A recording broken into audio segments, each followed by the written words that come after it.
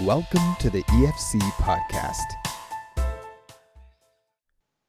My name is Karen Stiller, and today we are joined by Preston Pouteaux, who is joining us from Chestermere, Alberta, which is a town just outside of Calgary.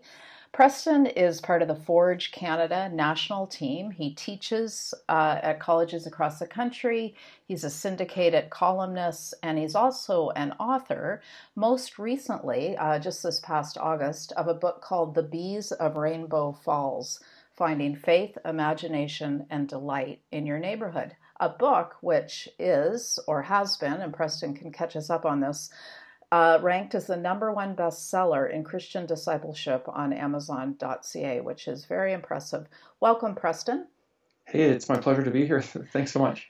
So tell us about the book, and is it still ranked as #1? I probably shouldn't put you on the spot like that, but it is very impressive. Yeah, well, it's been bouncing around. Things change by the hour, but it's a book that's really originated out of some experiences that I had in my community, in my neighborhood. And you write something in the evenings and weekends after the kids go to bed, sharing stories from your experience, and you don't really expect it to kind of maybe catch as much attention as it has, and it's something that's really humbling and beautiful all at the same time. Wow, and let me say, it is a beautiful book. The cover is gorgeous. The book looks to me like what the book is about, which is a little bit about beauty and paying attention and attentiveness. And I should mention, I don't think I said this in the intro, that you're also pastor of Lake Ridge Community Church, and I know that plays into the book as well. So can you first of all just give us that bird's eye view of what this book is about and how it came about? Yeah, it's a book. The publisher wasn't really sure how to categorize it. It's a book about bees, a book about God, and a book about neighborhoods. And it's all really about how we have epiphanies to see and experience and meet God in our communities. And sometimes we need a different posture to be able to do that. We need to look at things through a smaller lens, through beauty and awe and faithful presence. And all of these things kind of wrap together into an experience that I had in my own backyard garden as we got into beekeeping and gardening, and it really helped inform my imagination to see my community in a very different way, and that's how the book emerged. And so when did you start beekeeping in your backyard? Yeah, this is, I think, probably my 6th season beekeeping. I have been an awful beekeeper, and I've been a good beekeeper. I've experienced every up and down that a beekeeper can maybe experience. When you have about 100,000 small bugs in your backyard, there's a lot of funny stories that come out of that. But even more than just experiencing bugs, it has been taking this whole there's a whole new posture and perspective that you have to take when you become a beekeeper. It's something unlike anything that I've ever done. Well, when I hear you speaking of beekeeping, I have one reaction, which is jealousy that you would have the time to do such an activity. And I'm guessing that plays into, how the unfolding of your book, that there's something about slowing down and noticing that must be part of that. So can you tell us more about that? Yeah, it's true. In fact, I didn't have time when I got into beekeeping. I was busy doing so many things. I'm a pastor. I work on a lot of community projects, and I didn't have time. And I think sometimes God's gift of Sabbath breaks into our lives in maybe unexpected ways. And for me, getting into our garden and getting into beekeeping slowed me down to a different pace, to a more maybe human pace. And in doing so, I was able to meet neighbors. I was able to see my work as something that I didn't have to hurry busily from one place to another, but that I could slow down and pay attention to the world around me in a different way. And so beekeeping is something that I don't view as just another project. In fact, I think that it creates the pace for my entire life, and it's a real gift. Wow. Now, because you're part of the Forge Canada national team, and I mean, correct me if I'm wrong, but I think that's a lot about missional Hmm. awakening in the Canadian Hmm. church. And of course, That's that right. has to do so much to do with noticing what I think God is already doing in our neighborhoods. So help us make that connection between what you noticed in your backyard and what you noticed in your neighborhood. Well, there's a number of people who contact me and they say, "Oh, bees! I want to get into bees because I love honey." That's a really common thing that people want to get into, and they hear of the new kinds of beehives that you just turn a tap and you can get some honey, and it's easy. Um, and we as beekeepers have to pause there a little bit because beekeeping is about animal husbandry. It's about moving at a different pace. It's about paying attention in a different way.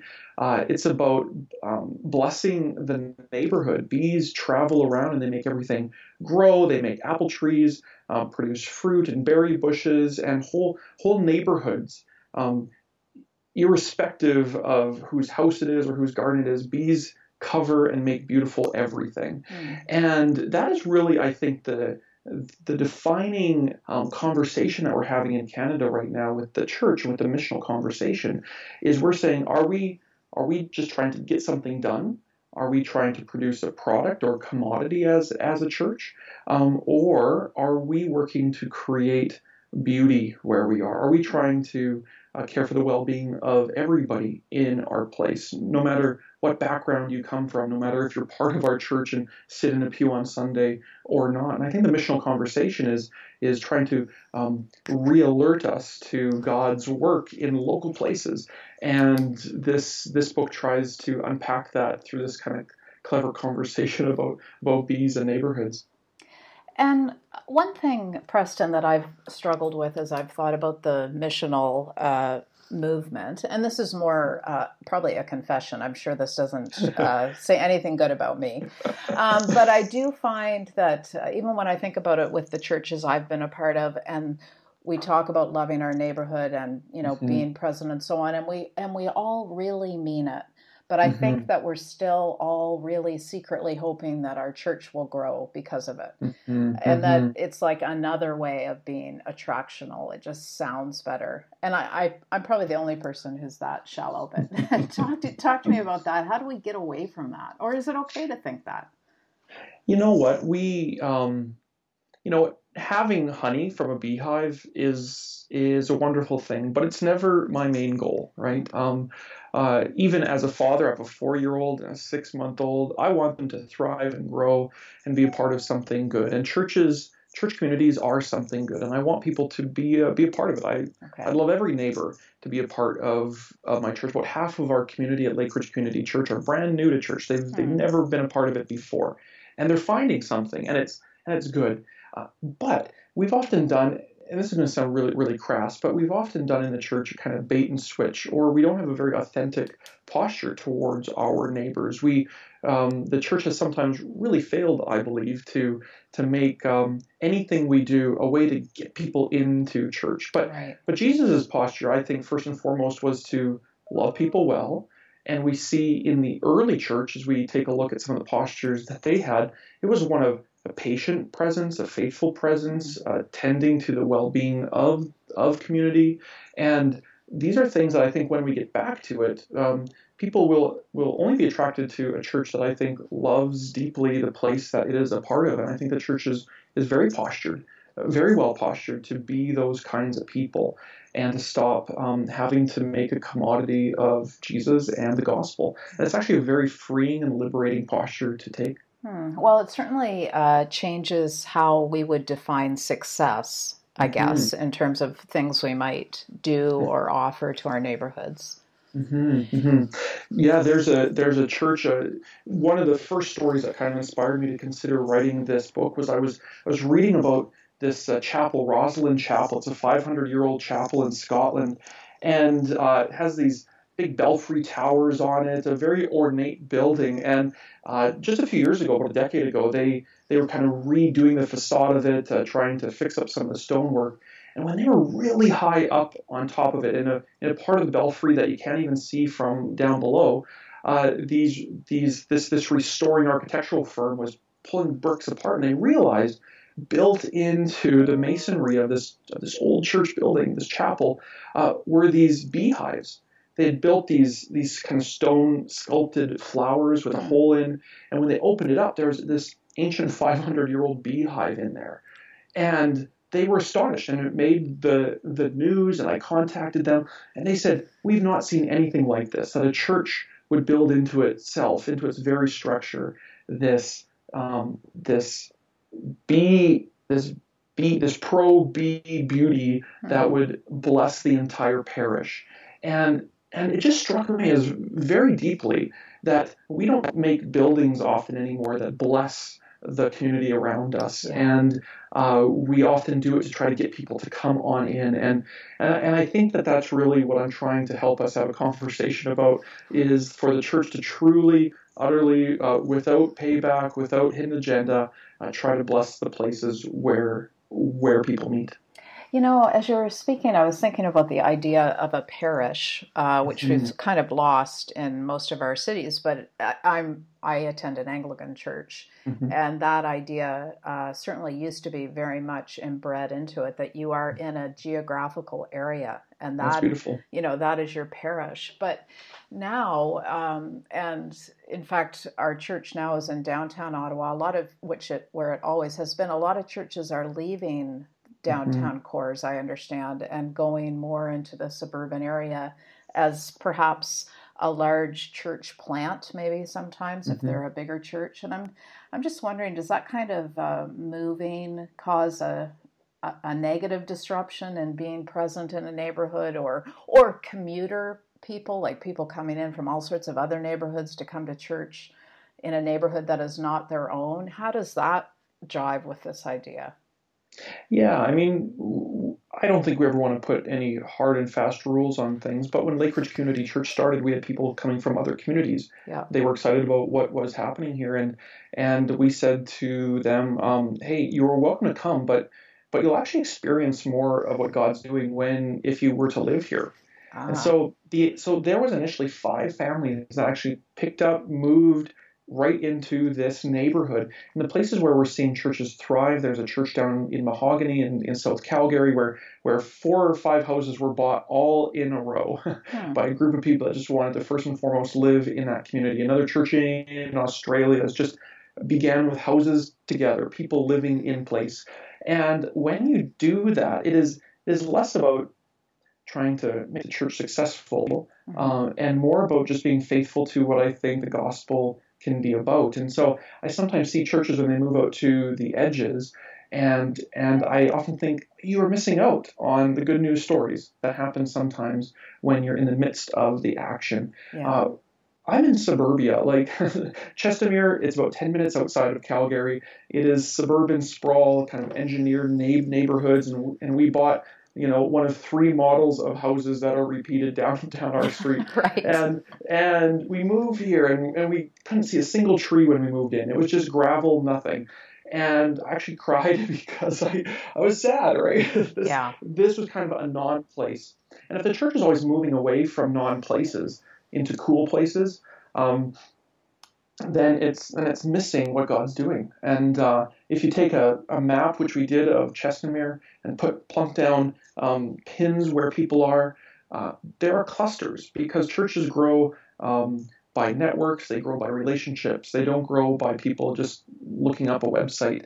And so as we experience that together, I just really want the church, the capital C church, the church in Canada, to experience the goodness of living in place and caring for that place. And I do believe that the church thrives when it does.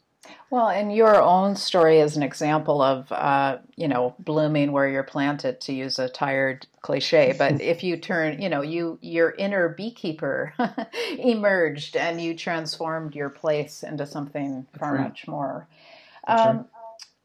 We talk about the idea of being a keeper of our neighborhoods. Can you unpack that for me? Yeah, well, I'm a beekeeper, and there's a reason why we're called beekeepers, because I can't control 100,000 bees. You can maybe put a dog on a leash and you can own a dog, but with bees, you create an environment for them to thrive. Okay. It dawned on me as I was kind of preparing for this book. I was spending some time in the book of Genesis reading about how Cain killed Abel. The sons of Adam and Eve, they were out of the garden going their own way, and Cain killed Abel. And when God kind of confronted him on it, he said, am I my brother's keeper? And it was fascinating to me that kind of right out of the gate, this kind of second generation of humans right away kind of gave up their particular call to be keepers, right? They were supposed to keep their brother and care for them. And he's like, am I my brother's keeper? No, that isn't my job. I'm Cain. I care for me. Abel's his own guy. And now I killed him, right?